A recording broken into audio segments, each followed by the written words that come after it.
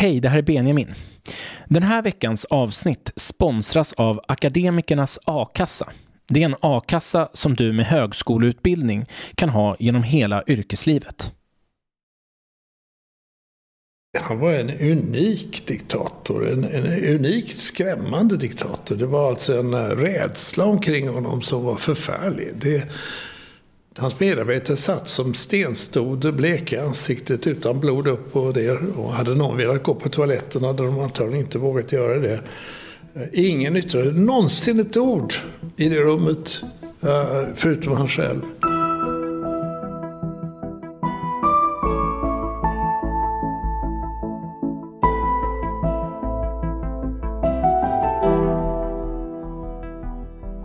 Du lyssnar på Bildningskomplexet med mig, Benjamin Elfors.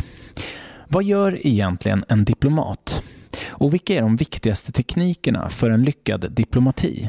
Det är temat för dagens avsnitt och gäst är en av Sveriges främsta diplomater genom tiderna, Jan Eliasson. I sina nyutkomna memoarer blickar Eliasson tillbaka på en enastående diplomatisk karriär som bland annat ambassadör i Washington och ordförande i FNs generalförsamling. Vi pratar bland annat om vad som utmärker en skicklig diplomat, hur man medlar i blodiga konflikter och varför han skrev ett avskedsbrev till sin fru efter ett möte med Saddam Hussein. Innan vi börjar vill jag berätta att det är dags för ett live-avsnitt av Bildningskomplexet. Det blir den 7 februari klockan 18 på eventlokalen Stora Nygatan 7 i Gamla stan. Samtalet kommer att handla om drottning Kristinas maximer, en samling visdomsord hon skrev i slutet av 1600-talet. Trots att de skrevs för nästan 350 år sedan talar de till oss som om de var skrivna igår. Gäst är ingen mindre än Horace Engdahl, ledamot i Svenska Akademin och översättare till maximerna. Biljetterna kostar 80 kronor och det kommer finnas ett begränsat antal. Om du vill köpa biljetter, mejla mig på benjaminelfors@gmail.com eller genom Instagram och Facebook som du hittar om du söker på poddens namn. Nu sätter vi igång samtalet. Välkommen till min podcast Bildningskomplexet, Jan Eliasson. Tack så mycket. Hur står det till? Det står bra till. Det fanns ett kapitel i min bok som heter Pensionärstiden som aldrig blev av. Men nu börjar den tiden. Nu har du äntligen... Ja, nu har jag boken är klar och jag har lämnat mitt nästan sista uppdrag, nämligen som ordförande i Stockholms internationella fredsforskningsinstitut, SIPRI. Så jag känner mig mycket friare nu, mer tid för hundpromenader, samvaro, barn och barnbarn. Just det. För du har ju en helt makalös diplomatisk karriär bakom dig. Bara för att nämna, bara ett axplock så att lyssnarna förstår. Du har varit ambassadör i Washington, du har varit ordförande i generalförsamlingen i FN, du har varit vice generalsekreterare i FN, du har varit kabinettssekreterare som är utrikesministerns närmaste person. Du har varit utrikesminister i Sverige under några månader 2006 och du har haft oräkneliga medlingsuppdrag för FN genom åren. Vilket av alla de här uppdragen tycker du har varit svårast sett ur ett diplomatiskt perspektiv? Ja, det var ju några av medlingsinsatserna som var svåra. Iran-Irak-kriget tog ju 8 år att få slut på. Jag var med i arbetet för att få ett eldupphör efter 8 år. Och det var alldeles för länge. Särskilt som man jämförde första utkastet till förslag för fredsuppgörelse med det som så småningom accepterades 7 år senare. Och skillnaden är 700 000 döda. Då blir man ganska dyster till sinnes. Men det har ju också lyckosamma medlingar. Så att de här svåra negativa erfarenheterna uppvägs ändå utav rätt många underbara upplevelser av fred som kommer till stånd, flyktingar som går över en gräns och så vidare. Vi kommer göra flera djupdykningar i din karriär, men det jag skulle vilja veta allra först, det är det här, det finns ju ett begrepp som allmänheten såklart känner till, det här med ett diplomatiskt svar. Det vet ju alla vad det är, på något sätt jämka och att man ger lite, tar lite. Men vad betyder egentligen ett diplomatiskt svar för en faktisk diplomat? Alltså man skulle kunna ställa om frågan, på vilket sätt är man diplomatisk som diplomat? Jag tror jag vill gå emot den traditionella tolkningen av vad diplomatisk, som ofta för många människor är liktydigt med vagt och oklart. Exakt. Att det kan tolkas på flera sätt. Jag är nästan aktiv motståndare till den definitionen av diplomati. För mig är diplomati tydlighet och klarhet. I svåra situationer så gäller det ju verkligen att motparten förstår vad innebörden är i de ord du använder. Så jag är väldigt noga med ordet och orden och anser att tydlighet, klarhet är faktiskt det som bör känneteckna diplomati. Och hur är man det då? Hur är man tydlig? Ja, det är ju genom att för det första ha en ganska god analys av problemet som det är och ha djup kunskap av ämnet. Och sen ha ett batteri av ord med sig. Jag har sedan jag var barn samlat ord. Och har i min verktygslåda väldigt många ord som jag tar fram och som passar till situationen, problemet jag ställs inför. Och jag har sett hur oerhört viktigt det är att du tar fram rätt verktyg. Att du väljer rätt ord och att du har kanske en 5-6 alternativ, synonymer som du kan ta fram på, framförallt engelska för min del, för att lösa upp ett svårt förhandlingsläge. Har du något exempel då på ett gott, bra diplomatiskt ord? Ja, det är ju ett ord som alltid används på engelska, appropriate, lämpligt. Och det hakar alla upp sig på. Då måste man ha en 7-8 andra ord, alltifrån as necessary till as agreed eller något sånt där. Men det är till och med något av diplomatisk njutning att plocka fram de där orden, och särskilt vid sittande bord. Att den andra parten ser att du lyssnar på honom, oftast är det honom tyvärr, och sen plocka fram det ord som du tror bäst möter denna tanke som han representerar. Och då möts du av mycket stor respekt. Du har lyssnat och du har kunskap och du kan plocka fram ett annat ord, och du kan också rädda ansiktet på den andra partnern och säger att jag har tänkt noga på vad du sa, men vad du säger om jag vänder på den här ordningsföljden och vi tar det här först, krigsfångutväxlingen, den kanske man kan klara med de här frågorna, den här formuleringarna, och sen följer vi vidare med eldupphörprocessen. Ja, tack för det. Och så plötsligt så har man en helt annan situation. Just det. För du skriver väldigt fint i dina memoarer att du samlar på ord, och du har också lärt dig att vissa ord öppnar dörrar och vissa ord låser dörrar. Och hur gör man den här avvägningen? Att du ska samtidigt vara tydlig, men du ska också väga rätt ord. Ja. Man är ju mycket i händerna på tolkar, och det är ganska frustrerande. Därför att då tappar du ofta dina egna nyanser. Om tolkningen är dålig och du nästan vet att det är kanske till och med felöversatt, så är det oerhört frustrerande. Då får du jobba oerhört hårt för att ta tillbaka förlorad mark nästan i förhandlingen. Det hände mig en gång med Saddam Hussein att översättaren ställde frågan till mig på engelska. Are you going to give your speech first? Ska du ge ditt tal först? Och det var ju dumt av mig, men jag borde ju ha förstått vad han menade, vem ska börja prata. Men det var ju att han bad mig hålla ett tal först, och då svarade jag dumt nog att jag har inte tänkt att hålla något tal. Och då blev ju Saddam Hussein helt undrande. Vad då? Vill han inte prata här när han kommit hit? Ja, så där var det en tolkförbistring. Det blev en tolkförbistring. Ja. Och det är inte mycket man kan göra åt, men det slutar med att han frågar då, om du inte vill hålla tal, vilka är dina viktigaste frågor då? Ja, och då kom jag in på huvudfrågorna direkt, och det var inte alls meningen, därför att diplomati är i hög grad en fråga också om att skapa en stämning i rummet där du bygger in sådana element som kulturförståelse och att tala om andra ting än det som är förhandlingen och skapa förtroende. Och det hann ju aldrig göra den här gången på grund av den här konstiga tolkens tal, begärda med tal.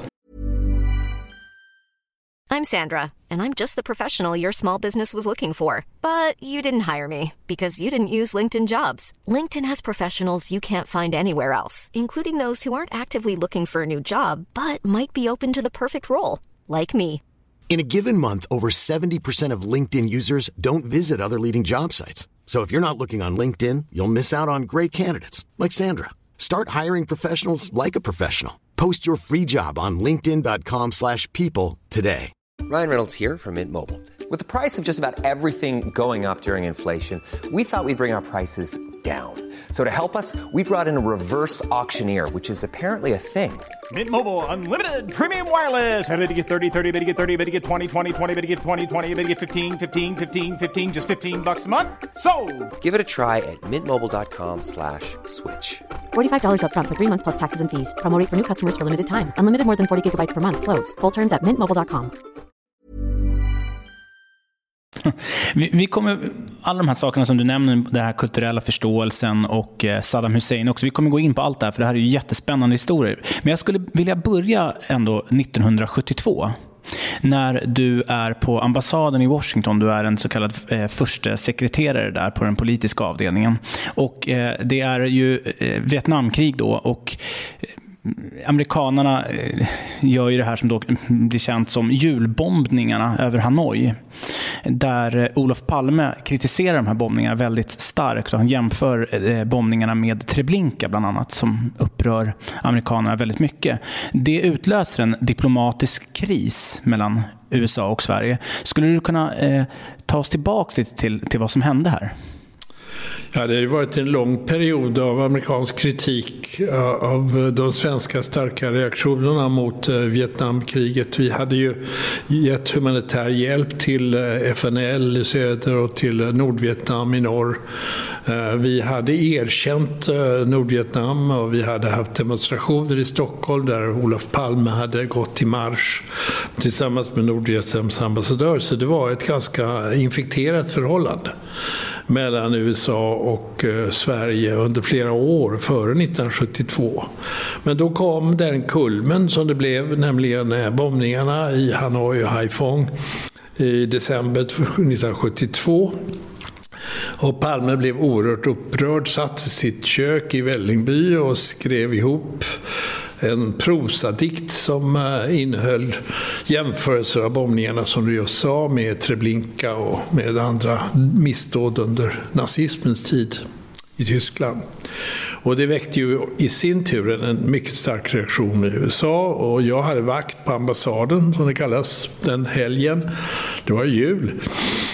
Och ringde till vår ambassadör Hubert de Beers och sa att jag rådde honom att inte åka till landet som han skulle hälsa på vänner ute i Virginia. Jag trodde det skulle bli omedelbar reaktion och det blev det. Vid 12-tiden ringde amerikanska UD State Department till ambassaden och bad att ambassadören skulle komma upp till biträdande utrikesminister Alexis Johnson. Och där fick han en avbasning, mycket skarp sådan, och sa att man inte ville se en svensk ambassadör komma till Washington i januari som planerat. Det var för riksdagsmannen Yngve Möller som då förvägrades agremang, så det kallas. Och sen berättade de att de inte skulle skicka varken först ambassadör eller andra man till vår ambassad i Stockholm. Det är sin ambassad i Stockholm. Så det var en väldigt stark reaktion som kom. Inte det här en väldigt stark reaktion? Jo, den är unikt stark. Och det ledde ju till vad Leif Leifland, vår särskilda affär, som fick sköta ledningen av ambassaden under 15 månader utan ambassadör. Vad han i sin bok kallade Frostens år. Ja, det var ett år då han förvägrades samtal på hög nivå i State Department. Och jag som första sekreterare fick träffa folk på luncher istället. Jag skriver i boken att jag antagligen gick upp flera kilo för fäderneslandet på skattebetalarnas bekostnad för att träffa amerikanska viktiga kontakter. Så många middagar och luncher. Ja, precis. Så att det var för mig en yrkesroll yrkesmässigt en väldigt spännande period. Och det som gjorde det speciellt på ett djupare plan, det var ju att Leifland och jag själv naturligtvis starkt förordade att ambassaden och regeringen skulle backa. Och det var ganska ovanligt, tyckte i alla fall Olof Palme, vet jag senare, att en ambassadör, att diplomater förordar en hård linje.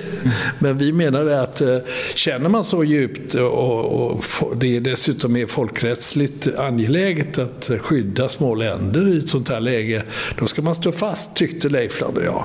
Men det här tycker jag är en väldigt, väldigt viktig punkt i mitt försök att förstå diplomati. För vi pratar här om de här orden som ska vägas och dörrar som kan låsas och dörrar som kan öppnas. Att jämföra bombningar med Treblinka, som Palme gör, låser ju dörrar ordentligt. Det är ju ord, nu är inte han en diplomat, men det är ord som låser amerikanernas dörr i alla fall. Och jag är bara nyfiken på det här. Du är tydlig med det. Ni ska stå kvar i den här åsikten. Bara, är det diplomatisk kutym att göra så? Nej, men du, i det här fallet får du skilja på politik. En politisk reaktion från en politiker som läser en opinion och läser sina egna känslor. Och å andra sidan diplomater som har att hantera en situation som man ska se inte bara på kort sikt utan på lång sikt. Och i det första fallet så är det bara att notera att Palme hade ett hett temperament, en lätt litterär talang och gjorde detta.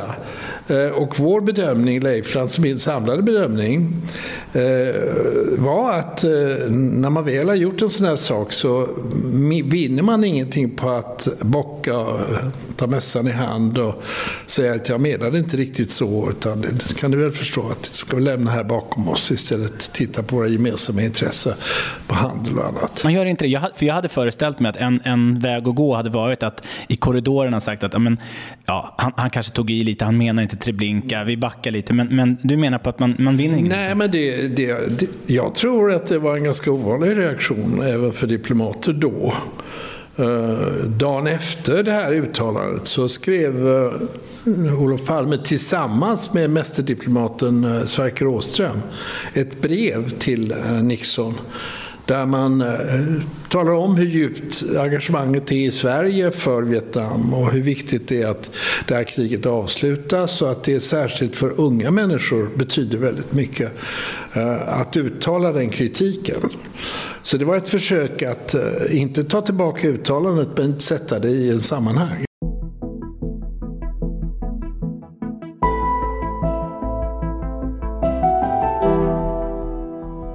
Vi åker framåt lite grann i tiden. Det här tycker jag är en annan intressant del av ditt otroligt händelserika liv. Det är ju när du 1979 får i uppdrag att åka ner till Sydrhodesia, det som idag är Zimbabwe, för att dels etablera en ambassad där nere men också representera Sverige i ett par kommande val där 1980 som ska ske. Och där träffar du Robert Mugabe som sen kommer att bli en diktator i Zimbabwe. Och han är ju då en ledare för ett befrielsekrig mot en apartheidregim som härjar i Zimbabwe. Och ni träffas. Och jag undrar först och främst, i vilket syfte är det som ni träffas? Jag var där som chef för det svenska förbindelsekontoret som upprättades. Vi hade inget konsulat och ingen ambassad. Sydrhodesia var ju en kolonial konstruktion och Ian Smith-regimen var det närmaste man kom ett apartheidsamhälle. Och dessutom var Rhodesia under sanktioner, internationella sanktioner. Så det var ett totalt isolerat land och när jag kom dit fanns det inte en svensk knutpunkt, anknytningspunkt. Jag hade liksom med mig ett gammalmodigt handskiffer för att kommunicera hem till svenska UD och regeringen. Vad är ett handskiffer? Det är någonting som tur inte längre finns. Men det är någonting man har med sig som man kan sätta ihop olika kombinationer med sin egen hand. Det är oerhört gammalmodigt. Det är antagligen 1800-tal från början. Är det någon slags telegram då? Ja, det är det. Ja. Så att du skickar chiffrerat. Ja, okay. Sen kunde man använda en telexapparat och skicka iväg det här skiffret. Men det tog ju mig, som är ganska oteknisk, så lång tid. Så jag bad istället att få skicka mina från ambassaden i Lusaka. Så jag flög varje fredag till Lusaka där jag bodde hos Göran Hasselmark som var vår ambassadör. Och så gjorde jag rapporten där och skickade iväg på måndag morgon. Så det var en rent teknisk sak. Men det som hände var att skulle bli val och Mugabe gick med på eldupphör under valet. Kom till Salisbury som då var föregångaren till Harare. Huvudstaden i Zambia. Och Sverige hade en väldigt stark ställning i Zimbabwe bland befrielserörelserna. ZANU och ZAPU. ZANU leddes utav Mugabe och ZAPU utav en man som heter Joshua Nkomo. Och jag fick företräde för honom och framförde hälsningar till honom från både regeringen, som då var en borgerlig regering, ledd av Ola Ullsten, och från oppositioner som jag också hade hälsningar från riksdagen och oppositionspartiet, Socialdemokraterna. Han tog emot de hälsningarna och sen uttryckte jag förhoppningen då att valet skulle genomföras väl och att man skulle få ett samhälle som präglades av flerpartisystem. Det var en miss av mig sannolikt för att han reagerade omedelbart på detta, Mugabe, och nästan protesterade mot min formulering utav ett önskvärt demokratiskt samhälle. Vad var det han protesterade mot? Att det ska vara flerpartisystem. Han ville ha diktatur. Han uttryckte på ett annat sätt. Nämligen det är klart att vi kan ha fler partier eller vi kan ha flera uppfattningar, men det ska vara inom ett parti. Jaha, jag såg ju framför mig det som sedan hände. ZAPU och ZANU skulle kombineras och så blev det ju så småningom en enpartistat.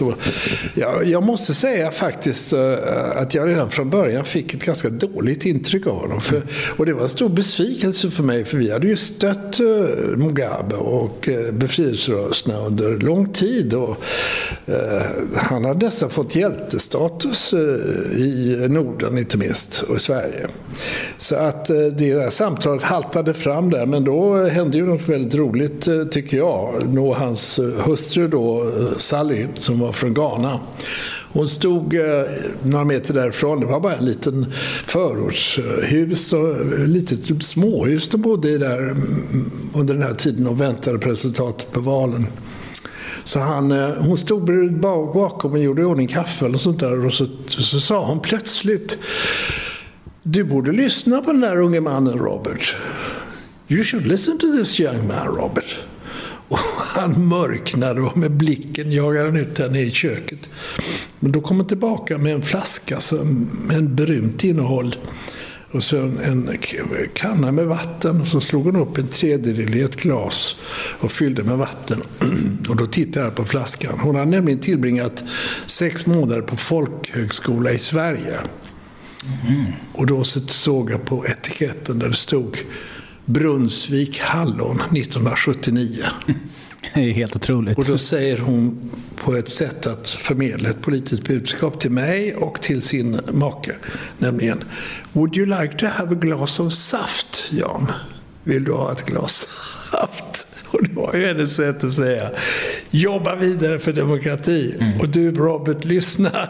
Jag själv vet hur Sverige har gjort med att bygga upp sin demokrati. Ja, men jag skulle vilja höra lite mer kring det. Du säger att du fick ett dåligt intryck av honom. Kan du beskriva hans agerande under era möten? Ja, han var mycket överlägsen, vill jag säga. Och nästan nedsättande. Alltså, det var han satt på en osynlig piedestal på något sätt. Och jag kände det här otäcka som jag känt många, många gånger därefter i livet. Alltså diktatorns isolering. Alltså, eller den kultur som uppstår kring en diktator. Nämligen, alltså, i det här fallet var det inte så många andra i rummet, men det finns ja-sägare hela tiden och man förhärligar sin egen position, man tillåter ingen inre debatt, det är ingen avspändhet och värme och glädje i rummet. Ja, Saddam Hussein är väl den värsta i den här kategorin att möta.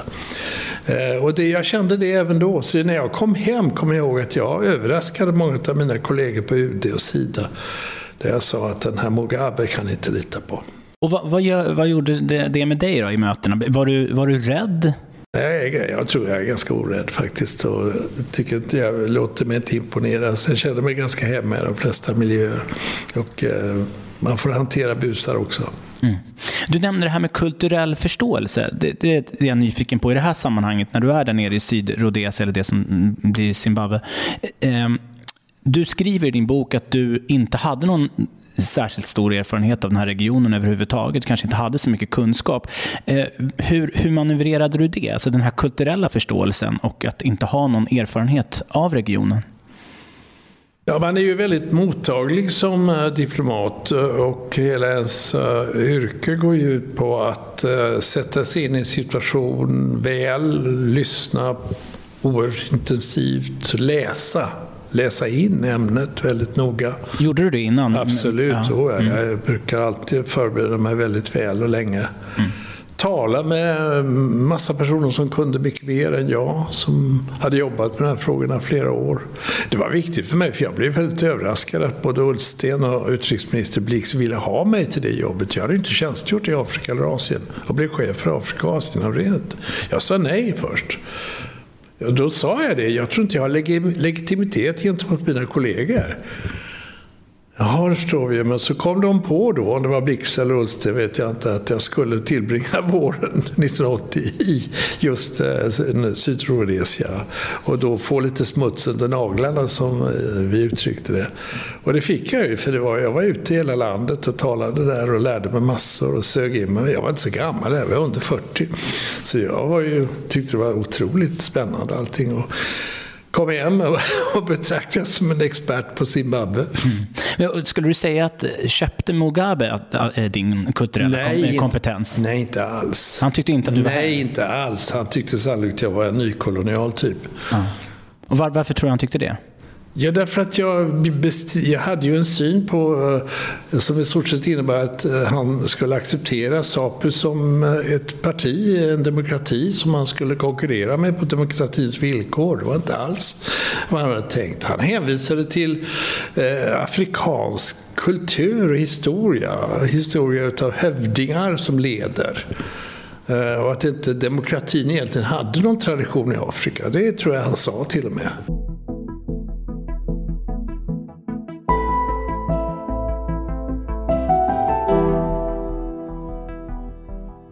Vi går vidare till 1980 och det här är ju nog det är hemskt att säga det, men favoritdel av din diplomatiska karriär på något sätt. Och det är när Olof Palme ringer upp dig och frågar om han har fått i uppdrag av FN att medla i kriget mellan Iran och Irak 1980 och han vill ha med dig på det här tåget. Hur gick det till? Ja, de hade gjort upp mellan sig, alltså Olof Palme och Ola Ullsten, som då var utrikesminister faktiskt 80.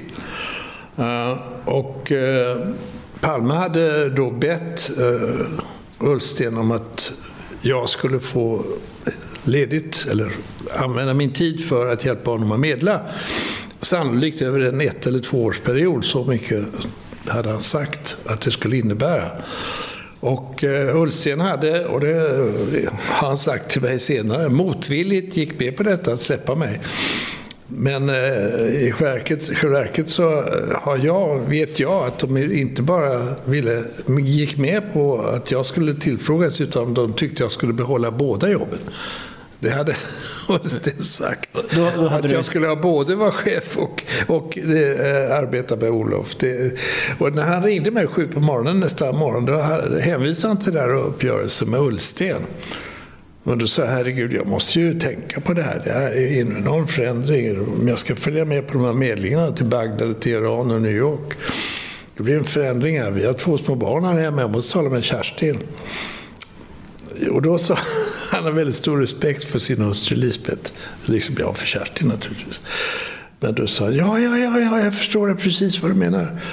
Det skulle Lisbeth säkert ha krävt också, att vi skulle tala in det noga. Men kan du göra det ganska snart?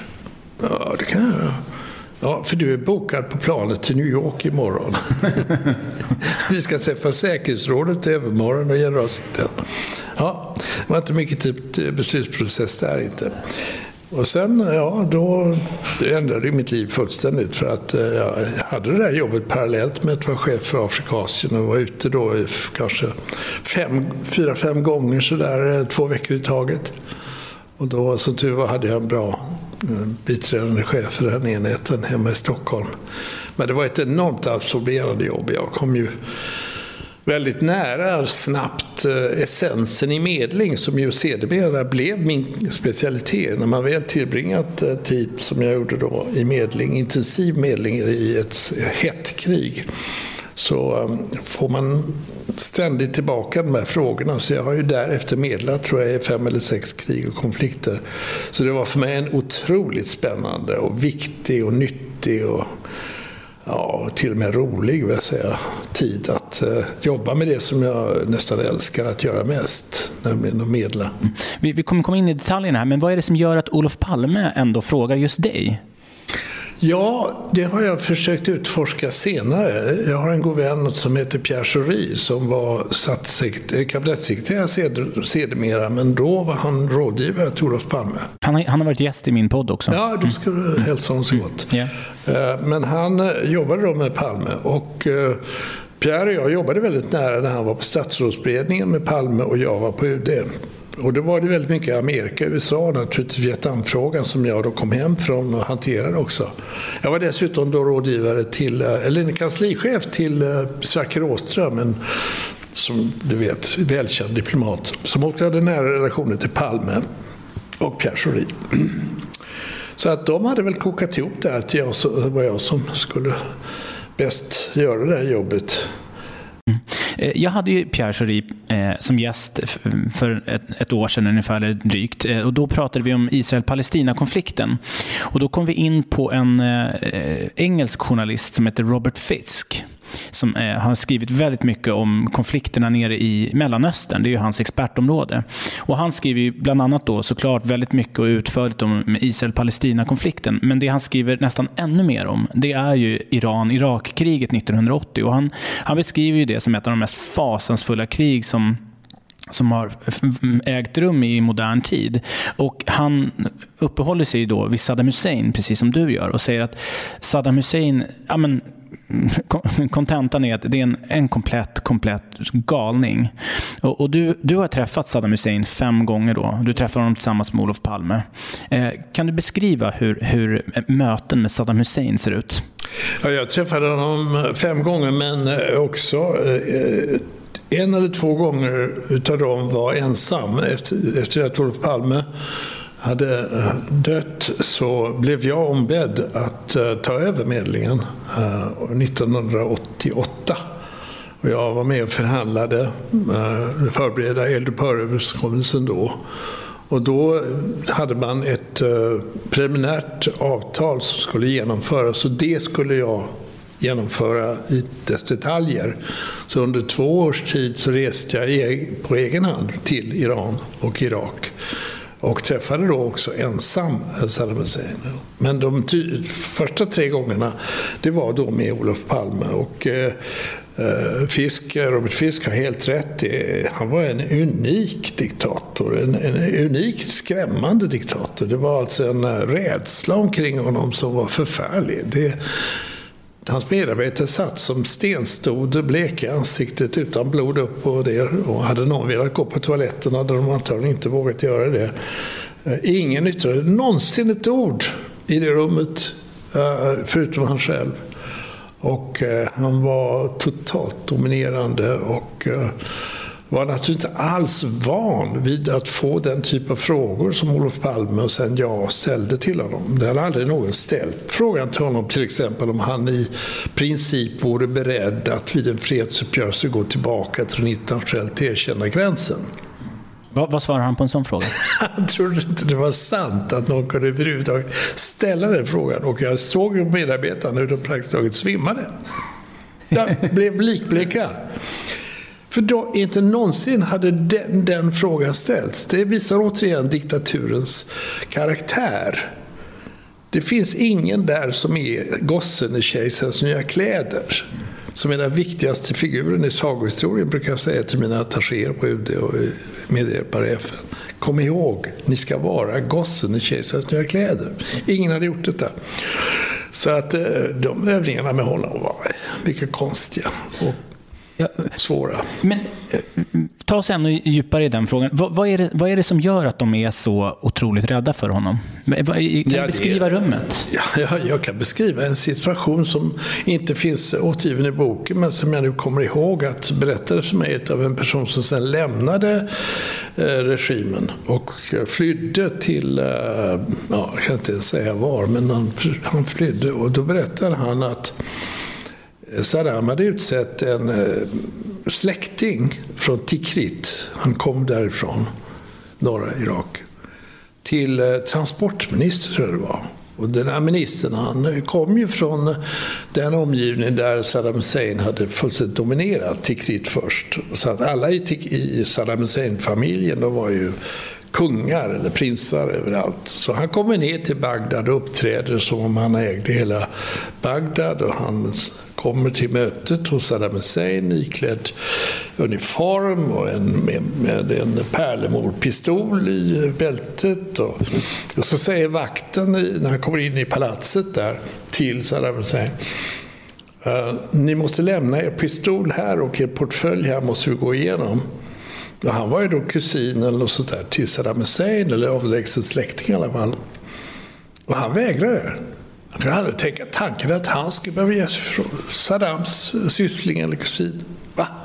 Så han gick bara igenom det där. Och då ringde den här löjtnanten eller motsvarande i säkerhetsvakten till översten, det är inte särskilt högt, men översten då, som var chef för skyddsdetaljen vid det här palatset.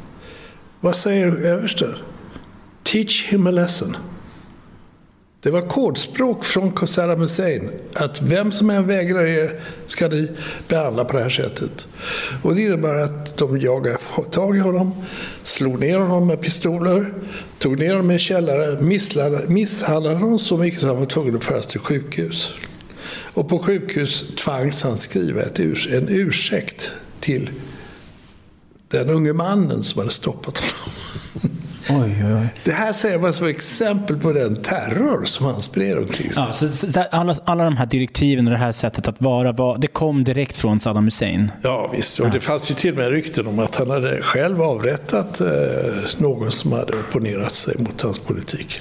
Mm. Och du då, vad kände du? Återigen, fanns det någon rädsla i rummet när du träffade honom? Jo, visst för det, och alltså, någon gång så var jag lite orolig när man skulle åka helikopter nästa dag och hade retat honom på någonting, typ att gå tillbaka till internationellt erkänna gränsen som var en förutsättning för en lösning för mig. Då visste jag ju att åkte jag helikopter så var jag också ett mål för hans olika sätt att eliminera problem. Du tänkte det att han kanske skulle ha ihjäl dig? Jo, jag har nästan aldrig varit rädd, men den gången var jag lite orolig. Och jag skrev till och med ett tårfyllt brev till min fru som jag lämnade till svenska ambassaden i Bagdad då. Vad skrev du där? Ja, det ska du inte gå in på. Det är allt för privat. Min fru använde det som utpressning hela livet därefter. Men jag kom ju hem och till New York, och min medarbetare på ambassaden, Torkel Stjärnlöv, en ung man då, som sen för övrigt gjorde en fin evakueringsinsats för svenskar i Afghanistan nyss. Han undrade varför jag skulle lämna det här brevet till honom, för han visste ju att jag skulle åka tillbaka till New York följande vecka. Jag sa, jag kan ju fast där.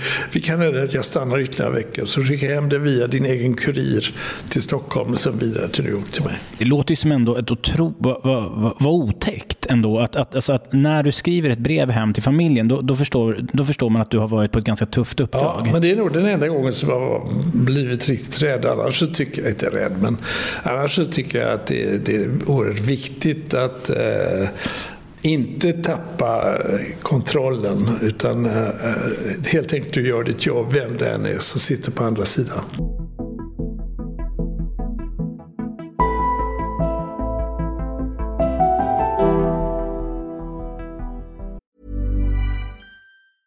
Ryan Reynolds here from Mint Mobile. With the price of just about everything going up during inflation, we thought we'd bring our prices down. So to help us, we brought in a reverse auctioneer, which is apparently a thing. Mint Mobile Unlimited Premium Wireless. How to get 30, 30, how to get 30, how to get 20, 20, 20, how to get 20, 20, how to get 15, 15, 15, 15, just $15 a month? Sold! Give it a try at mintmobile.com/switch. $45 up front for 3 months plus taxes and fees. Promo rate for new customers for limited time. Unlimited more than 40 gigabytes per month slows. Full terms at mintmobile.com. I'm Sandra, and I'm just the professional your small business was looking for. But you didn't hire me because you didn't use LinkedIn Jobs. LinkedIn has professionals you can't find anywhere else, including those who aren't actively looking for a new job, but might be open to the perfect role, like me. In a given month, over 70% of LinkedIn users don't visit other leading job sites. So if you're not looking on LinkedIn, you'll miss out on great candidates like Sandra.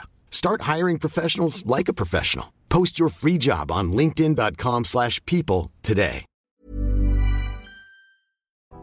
Du sa att du lärde dig mycket om medling under den här tiden, och jag tänker, hur löser man en sån? Alltså det här är ju nästan essensen av intervjun. Vilka egenskaper är det som krävs i en sån här låst situation mellan två krigande parter att kunna komma vidare?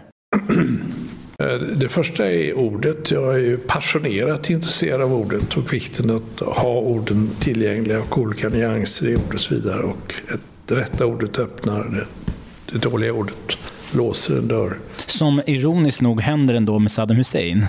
Där ordet inte fungerar. Jo, jag skulle ha sagt det tidigare, men då hade jag inte berättat om kapitlet. För där gjorde jag ju en miss utan tvekan, att jag inte begrep att han med speech menar att vill du börja tala. Men det erkände jag öppet. Det andra skälet att lyckas eller misslyckas är ju något som inte vi gör särskilt mycket i Sverige, tycker jag.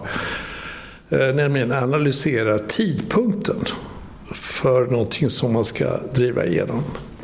Det är oerhört viktigt att analysera när exakt man ska spela ut någonting, i vilken ordning man ska ta argumenten och kanske i vilken ordning man ska informera någon annan som kan stödja. Hela den här koreografin, tidpunkten, det är som en balettdansör eller en koreograf. Det jobbet görs inte. Folk kan ibland komma in alldeles för tidigt och förstöra en förhandling med ett förslag som inte är moget. Det tredje skälet är att man har eller inte har, rättare sagt ibland, kulturförståelse. Inte förstår vikten av att lära sig historia och kultur och traditioner, religion, varifrån den här personen kommer, stammar i landet, kyrkornas ålder. Det är så många saker som innebär att man antingen berör eller inte berör respekten för sin egen kultur och därmed respekten för den andra personen som förstår att detta är viktigt. Det har hänt mig så många gånger att jag har lyckats med det, ofta eftersom jag är en nyfiken natur som tur är. Så det är ingen manipulation, utan det är ett genuint intresse, tror jag, för min del. Och det tredje och sista är personliga relationer, som ju till slut betyder oerhört mycket. Vikten av att de litar på dig, att du talar sanning, att du förmedlar på ett korrekt sätt vad parterna tycker till varann. Och jag ska inte vara fräck så, men det tar ju 8 år för det här kriget i Iran och Irak att ta slut. Och du och Olof Palme är ju där tidigt. Var det flera av de här exemplen som du tog upp nu som inte föll på plats, eller? Nej, det förslag som vi la fram, Olof Palme rätt sagt la fram 1981, det var i stort sett de element som till slut accepteras 1988. Men var det något fel med tajmingen? Ja, det var fel med tajming i den synpunkten. Det är precis samma i Syrienkriget. Att båda parter trodde att de skulle vinna kriget. Till slut. Irakerna var ju helt övertygade om att de var på väg att ta över hela vad de kallar Khuzestan, Arabistan kallar de det, södra Iran. Och Iran ville ju aldrig, det var ju början på deras revolution, de skulle då erkänna att Shia-världen skulle förmjukas, och de var beredda att offra hur mycket som helst, barnsoldater och annat, för att kasta tillbaka i Irakerna. De skulle aldrig gå med på att ett eldupphör, det avvisade de direkt, som inte innebar återgång till de internationellt erkända gränserna. Så att det var helt enkelt så att till slut slutade kriget främst därför att båda parter var totalt utmattade. De hade förlorat 700 000 människor. Det var som två boxare i en 15-årsmatcher. De bara stod mot varandra, sönderslagna på båda sidor. Dessutom hade irakerna börjat 1984 att använda kemiska vapen. Fruktansvärda effekter på soldater och befolkning. Men då låter det ändå som att flera av de här komponenterna egentligen inte spelade någon roll. Du kunde vara hur påläst som helst, ha hur mycket kulturell förståelse som helst, men tiden var ändå inte rätt för fred där.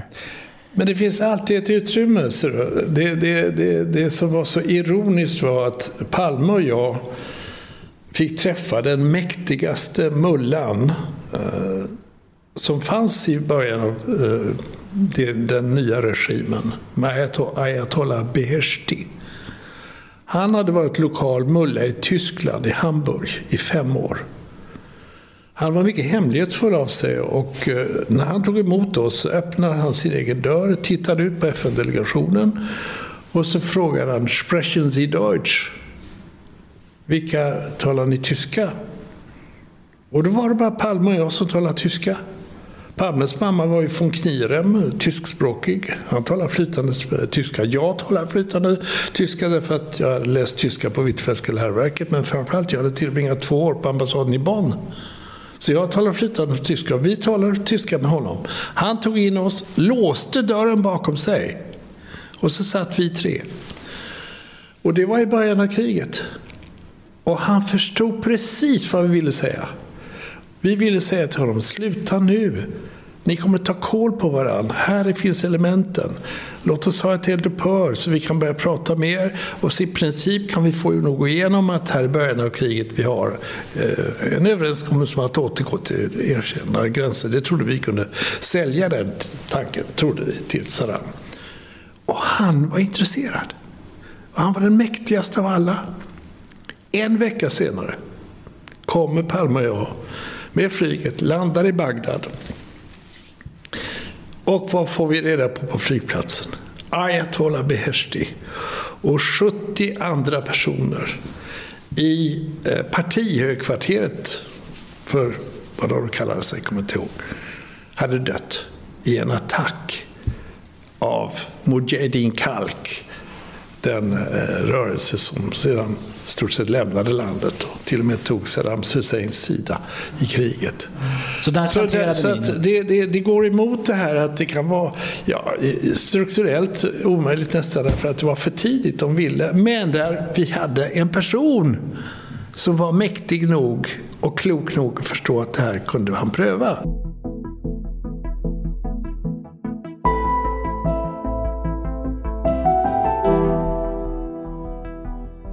Vi ska gå till 2005 då du blir ordförande i FNs generalförsamling. Och du får rätta mig om jag har fel. Jag föreställer mig att det måste väl vara kanske ett av de absolut maffigaste diplomatiska jobb man kan få. Ja, jag vill inte skryta här, men jag vill säga att de flesta vet inte att det är det högsta ämbetet i FN. Det är högre än generalsekreteraren. Den som är vald till ordförande i generalförsamling är nummer 1. Det är som statsöverhuvud. För de som inte vet vad FNs generalförsamling är, så det är ju den instans där alla medlemsländerna träffas, där de har sina representanter. Alltså, kan du beskriva bara lite grann kring det, alltså utmaningarna i det diplomatiska spelet här? Alltså, det var ju en förhandling som pågick hela tiden som var annorlunda från den som jag hade bedrivit fram till dess. Jag hade ju varit medlare i Iran-Irak-kriget, men också i Nagorno-Karabach-konflikten, och jag hade medlat i humanitära krissituationer i Somalia, Sudan och i Burma, Myanmar med Rohingyas. Och det var ju ofta att jag hade att göra med någon typ Saddam Hussein eller general Kim Jong i Myanmar eller president Bashir i Syrien och mullorna i Iran och så vidare. Vilka typer du har träffat alltså? Ja, det är the Rogues Gallery som det kallas.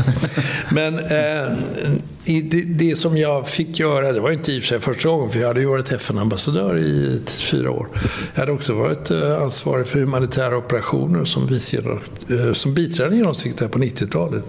Men det som är skillnaden med det här bilaterala arbetet, det är ju att du ska ha ihop en hel församling. Du ska uppnå en majoritet. Du ska få en förhandling som flyttar stora grupper, vare sig det är NATO-länder eller G77 som de kallas, U-länder.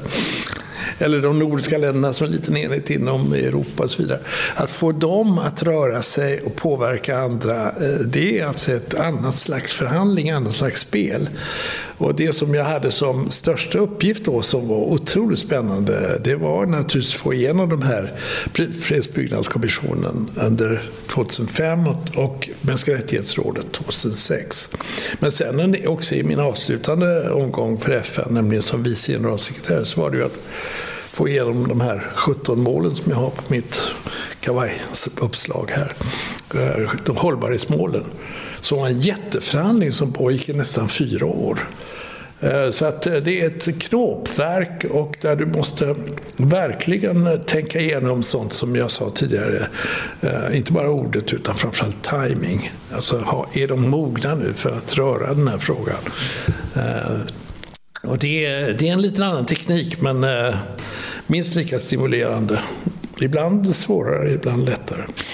Du nämner också flera gånger det här med personliga relationer och personkemi. Hur mycket spelar det roll i det här? Alltså jag undrar, kan det vara så att man helt enkelt tycker om vissa personer och att man äter en god middag och sen så av den, det är liksom inga mirakel som sker i argumentationer, utan helt enkelt att man har en personkemi? Alltså ju äldre jag blir och ju mer jag ser tillbaka på min tid, mitt liv. Jag försöker vara ärlig i boken här också och faktiskt erkänna det, att till syvende och sist är det ofta den personliga relationen som avgör. Därför att i slutändan är det kanske en nyckelsituation där den andra parten ska gå med på någonting, och det är väldigt plågsamt därför att oftast är det han, vet att om han gör fel, ger för mycket ifrån sig, så får han betala ett högt pris. Inte bara politiskt, kanske också fysiskt. Det innebär att han måste lita på dig. Om du har lagt ett bud som du tycker är bra, då måste han lita på mig som person. Och kanske till och med gilla mig. Eller i varje fall ha respekt. Och då innebär det att du måste vara 100% hederlig. Aldrig slira det minsta lilla på en beskrivning av någonting så att inte det ser riktigt korrekt eller sant ut. Och som sagt, förmedla till den andra parten, det är en bilateral förhandling, ärligt vad de har sagt, så att man inte skönmålar. Allt det där mäter man till slut när det där ögonblicket kommer och det går igenom, och då känner man en sorts lättnad. Oj! Och då säger de oftast because I trust you. Och är det någonting jag lider av i dagens värld, så är det just denna enorma stora misstro. Alltså dessa enorma klyftor där det gäller tilltro mellan stormakterna USA, Kina, Ryssland, naturligtvis även Europa, EU, NATO.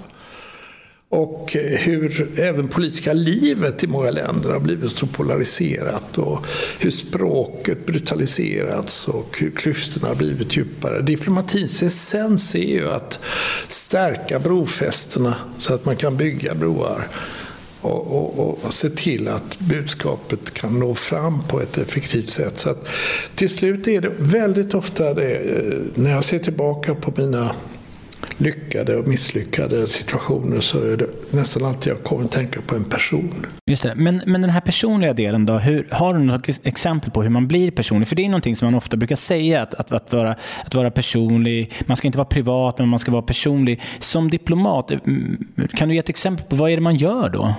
Jag kan ge ett exempel som bara slumpmässigt blev oerhört viktigt, men som jag inte anade att det var så viktigt.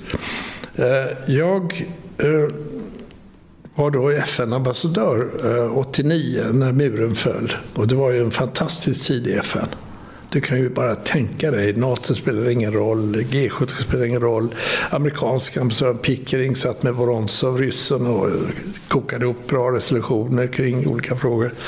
Det var en helt ny stämning, 89-90. Jag gjorde Mellanöstern-resolutionen i generalförsamlingen tillsammans med Algeriets ambassadör, som var väldigt duktig. Och det gick ju som en dans, det var inga problem.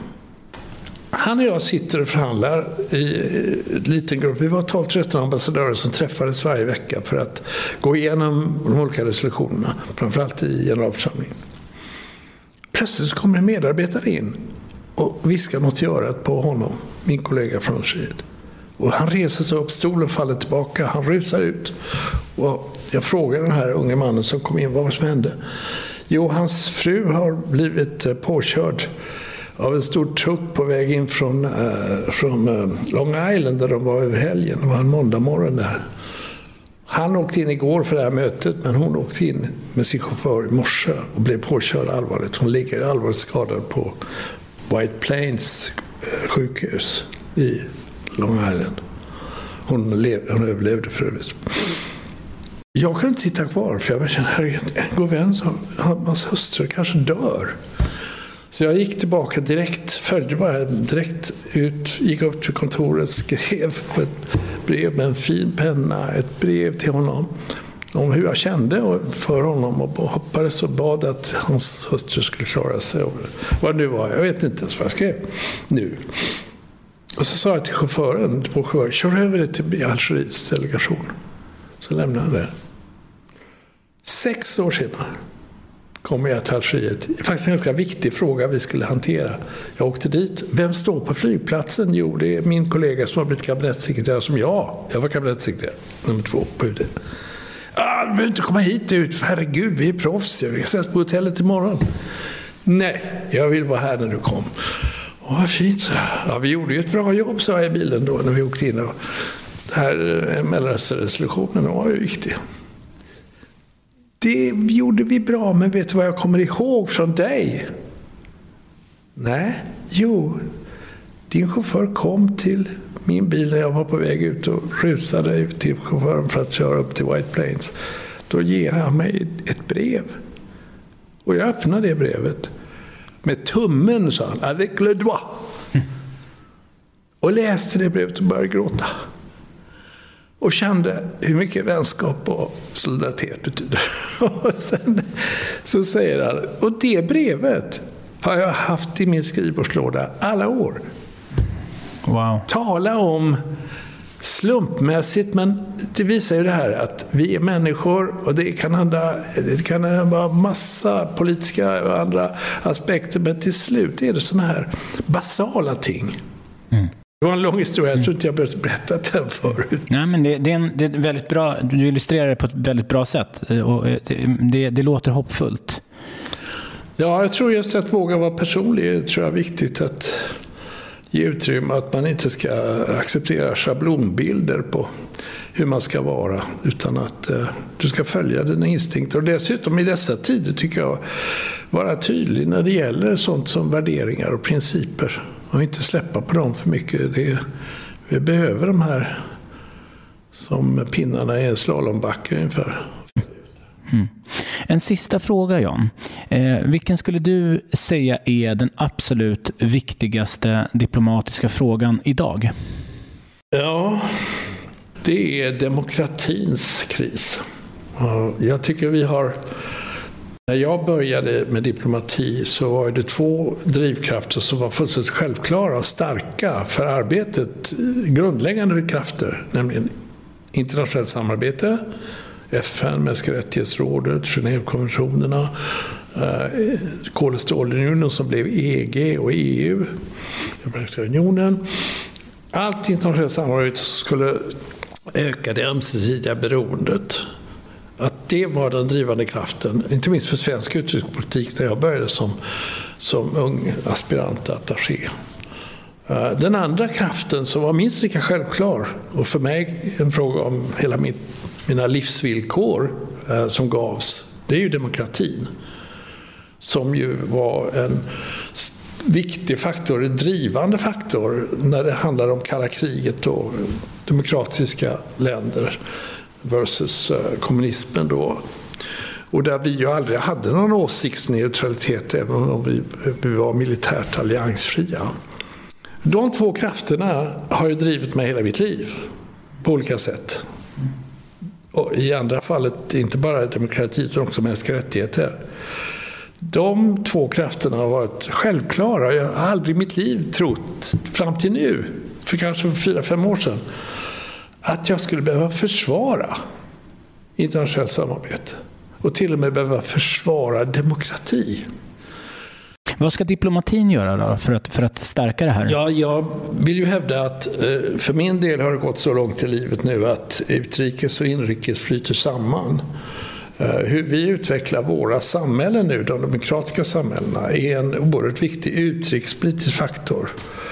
Jag tror de nordiska länderna och EU kanske på sikt har en väldigt viktig roll. Särskilt om det skulle bli så olyckligtvis att Trump eller någon Trump-liknande person kommer tillbaka i USA.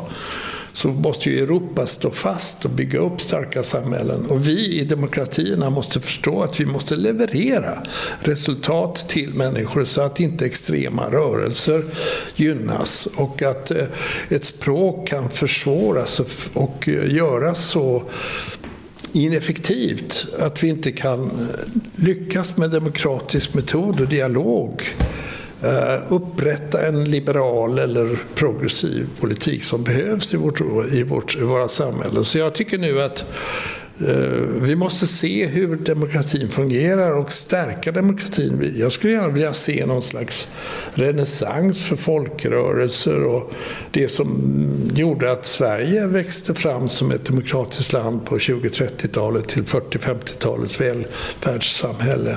Att vi skulle ha någonting nu som kan nå fram till unga människor inte minst. Att unga människor ska få känslan att de ska ha ett ansvar att springa med den här demokratiska stafettpinnen nästa gång.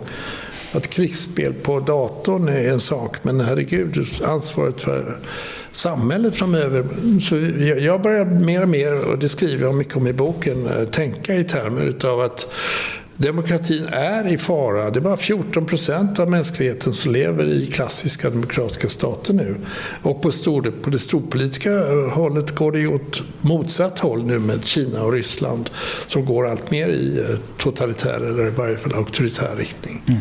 Men när du och jag sitter här så är det dagen efter en grundlagsändring som jag fick höra om igår. Jag såg inte ett ord om den i tidningen och inte på nyheterna, utan det var en kompis som skickade en länk till mig där det nu har blivit förbjudet i Sverige att avslöja hemligheter om andra länder som Sverige har en förbindelse med, om jag förstod det rätt. Vilket betyder då att du skriver det i din bok om till exempel franska FN-soldater som har gjort sexuella övergrepp i länder där de har varit. Med den här nya grundlagen så skulle det alltså vara förbjudet för mig som journalist att berätta om sådana skeenden. Nu är det ju så här att det var inte FN-soldater. Okay, tyvärr står det så i alla media. Det var franska Sangaris-soldater, en särskild kontingent franska soldater. Men det var FNs mänskliga rättighetskontors representant som upptäckte detta och rapporterade det till Genève. Och jag läste liksom detta som en total nyhet. Jag förstår inte att en så viktig samhällsfråga inte har blivit djupare diskuterad. Det är ju en stor inskränkning på den demokratiska yttrandefriheten. Ja, men då är det väl oerhört underligt att det gick igenom att man inte begärde ett uppskov på debatten om den inte har ägt rum tillräckligt mycket. Nej, jag försöker fortfarande läsa in frågan och ser också att det får ju väldigt allvarliga konsekvenser. Det är oerhört viktigt att sådana organisationer som FN och EU och andra ska kunna granskas och synas i sömmarna, självklart. Ett jättestort tack, Jan, för din medverkan. Det har varit jätteintressant att prata med dig. Tack själv.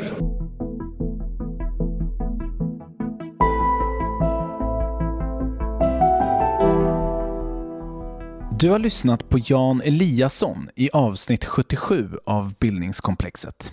Gör som andra lyssnare och stötta podden på Swish på 0709 262541, 0709 262541 eller via Patreon. För att bli månadsgivare på Patreon, klicka på länken i avsnittsbeskrivningen eller skriv patreon.com/bildningskomplexet i adressfältet i din webbläsare. Skriv också till mig och berätta vad du tycker om podden. Jag nås på mejladress benjaminelfors@gmail.com eller på Facebook och Instagram som du hittar om du söker på poddens namn. Tack för att du lyssnar. Det här avsnittet sponsrades av Akademikernas A-kassa. För att bli medlem, skriv akademikernasakassa.se/bildningskomplexet i din webbläsare eller sök på Akademikernas A-kassa på Google.